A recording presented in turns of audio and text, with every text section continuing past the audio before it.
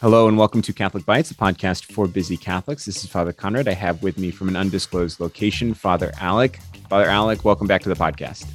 Great to be back, as always.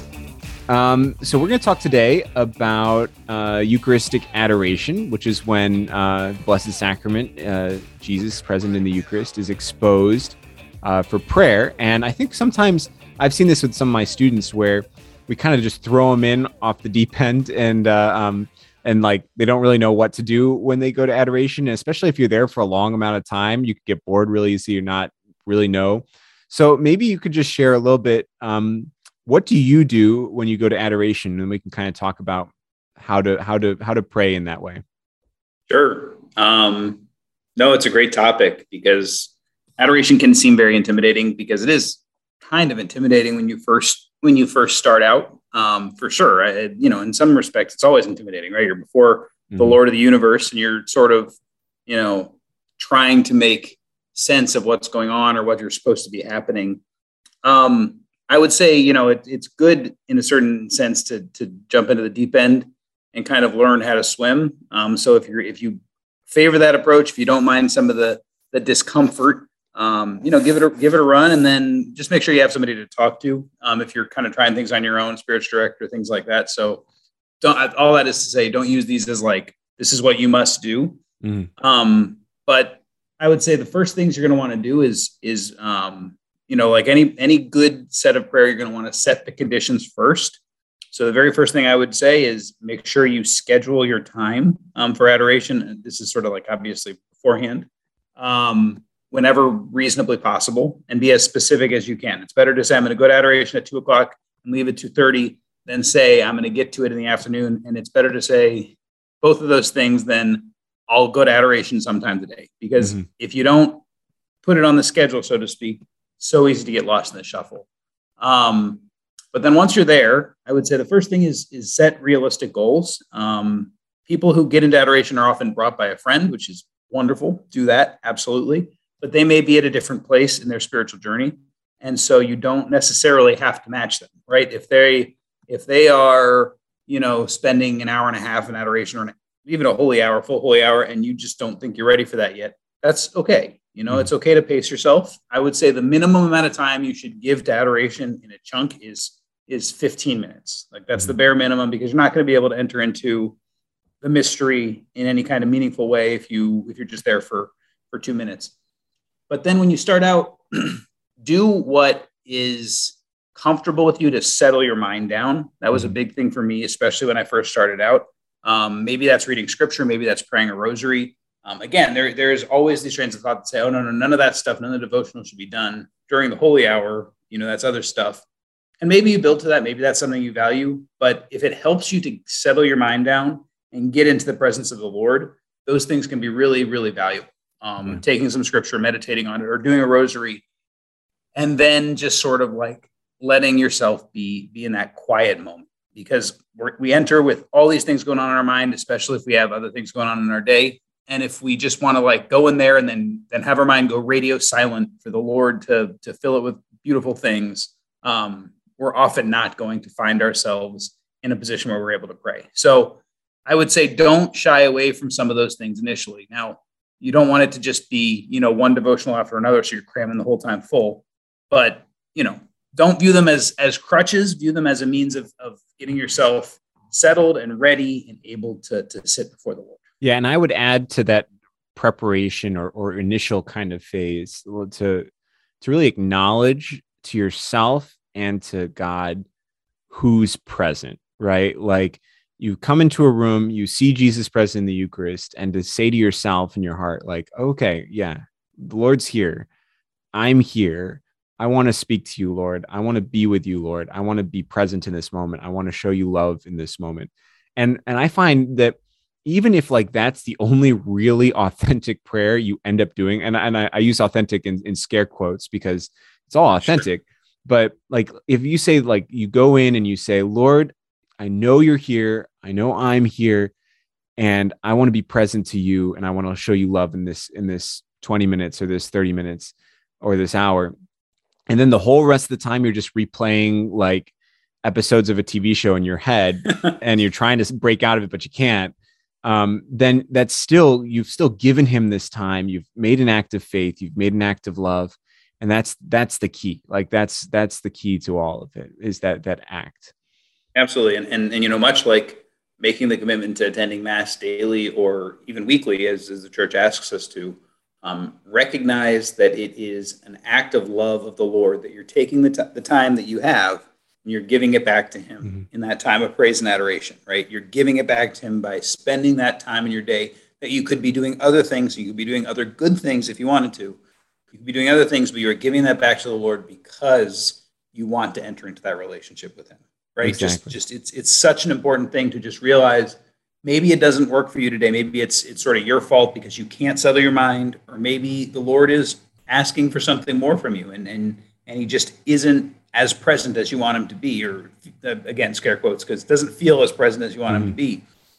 But that's okay. Even like quote unquote not good period of prayer is very valuable if it's done, with the intention of going there, saying, Lord, this is time I'm offering to you. And if you can just have that genuine thought of, this is time I'm offering to you because I want that relationship with you, that is something to sort of be recognized as a great sentiment of prayer that is very, very fruit-bearing and very, very valuable in your life. Exactly. And that actually kind of brings me to my next thought about adoration, which is, so the church says that adoration is kind of like a point in the Mass that's like extended. It's like you're watching Mass on TV, as everyone did back a couple months, a year ago. It's like you're watching Mass on TV, and as the priest is holding up the host, you press pause and you just spend time there with that moment.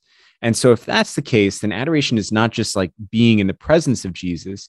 Adoration is meditating on that sacrifice of the Mass. And in that sacrifice, it's not just about receiving, it's about us offering ourselves with Christ. And so like part of what you're doing when you're praying is offering yourself in union with Christ's offering to the Father that is present in the Eucharist. And so if you're having a hard time, and if it's difficult, and if it's dry, or you don't feel anything when you're praying, or you're just distracted the whole time, but you just keep trying to give yourself as best you can, then you're doing exactly what you're supposed to be doing. You're offering yourself to God. And that's what Jesus is doing in that moment. He's offering himself back to the Father on the cross. And that moment is being drawn out in time for us to meditate on and to be with. And so the very nature of adoration is one of offering. And so sometimes, I mean, obviously the Lord has mercy on us, and he gives us really beautiful moments in prayer where we really feel his presence, and he really speaks to our heart. But there are, so, that doesn't necessarily mean that those moments are better than the moments that are dry. In fact, like St. Teresa of Avila has this great quote where she says she thanks God more for the dry moments than for the moments of great consolation, because like those are the moments where she could offer herself. And so if it's hard, that's not necessarily the worst thing. In fact, it could be the best thing. Sure. Absolutely. And then, just building off that a little bit, I always just encourage people, think long-term, think big picture, right? It's easy to judge your spiritual life based on one period of prayer. But if you attend adoration every day, or, whatever you can handle 4 days a week for a year, and every single one of the individual sessions feels like it's difficult and straining, I guarantee you will look back on that year and you will feel yourself in a different spiritual place. You'll feel yourself more fulfilled, and you'll feel yourself close to Christ. And I 100% guarantee it. If you go in with that intention, it does not matter what the quality of the prayer is each day. It's something that gives you this susceptibility and this openness to the Lord's presence in your life. So, a great session of prayer where you feel like you get enlightened, or you get some kind of like revelation or whatever, that's awesome. Like, cherish it, value it. But always think long-term. This is about a long-term relationship with Christ. Yeah. And I think that's great. I think that someone once said to me that this is one of those few times in life where quantity is better than quality, or quality, of course, again, in quotation marks, because it is about spending the time, and it gradually builds up over time, as opposed to, I just need to get the right moment of enlightenment in the right condition. As if you're looking for the one answer to some whatever. And, maybe you are, but just recognize it's a bigger question than that. And Exactly. what is my relationship with God? What would you say would be so okay, we've come into adoration, we've quieted our mind, we're doing the best to offer ourselves.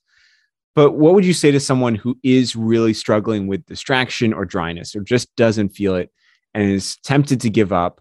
Like, besides just like kind of grit your teeth and bear it, like what are some techniques to help deal with that situation?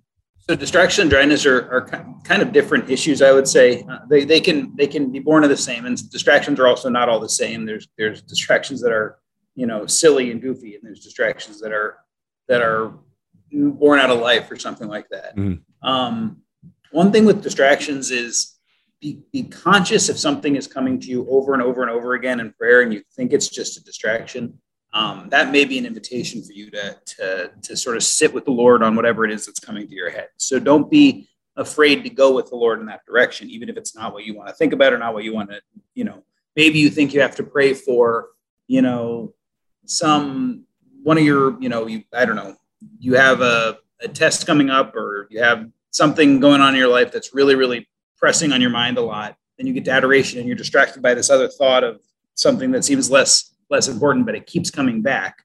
Go with the Lord on it. See where it leads you. So don't necessarily just think distractions have to be obliterated. That might be the Lord reaching out to you. If they're silly distractions or if they're dryness, and those are kind of on the same level, it's good. Again, perspective is really important.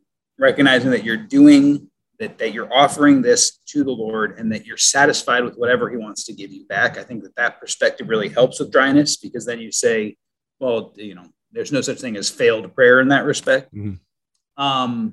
And then, if it's persistent and it's really dragging you down and it's really difficult, I think talking to someone, a spiritual director or just a priest, and say, this is what I'm experiencing, and I'm thinking about changing this up, or I'm thinking about trying this or that or the other thing, is not a bad idea. Just to sort of vet it by them.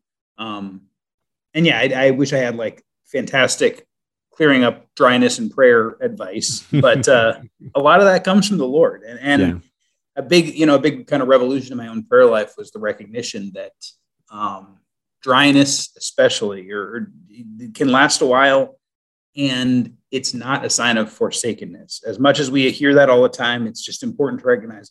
Doesn't mean God's not there.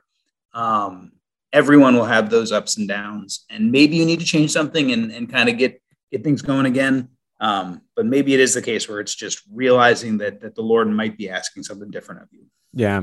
I have two thoughts on that, and then we can kind of conclude. But like, one is I find a good either spiritual book or the scripture is a really good way to kind of deal with dryness, to like try and spark something by going to a place in scripture, especially a passage that's had meaning before in the past, but then being okay if nothing happens, but you're at least trying, you're acting.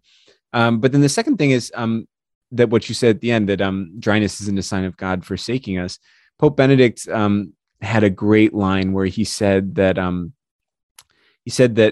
dryness actually shows us God's presence more clearly, because when we miss someone so profoundly, we can't miss someone who's not real. Like that there's a reality to the depth of our longing for God. And when he's absent, a real person is absent from us. There's a hole that's been left by someone, or at least that feeling. And then that shows us the reality of the God that we've met. And that can give us great consolation that even in his supposed absence, because of course he's never really absent, he's much more deeply in our hearts, but even his supposed absence can point us towards him and towards his goodness. I think we can say unanimously that adoration is great, and people should go pray in adoration more. And if you are a first timer or you've been doing it for years, hopefully these can be some helpful things to go on to move forward and maybe grow in that prayer life. Number one piece of advice, just go for it. Do it, and you will not be disappointed if you stick to it and give the Lord a chance to work on your heart. Exactly. Well, thank you so much, Father Alec. Thank you, everyone, for listening. If you'd like to listen to other great Catholic podcasts, you can find us at CatholicBitesPodcast.com, or you can find us on Apple Podcasts or Spotify. Thank you, and God bless you.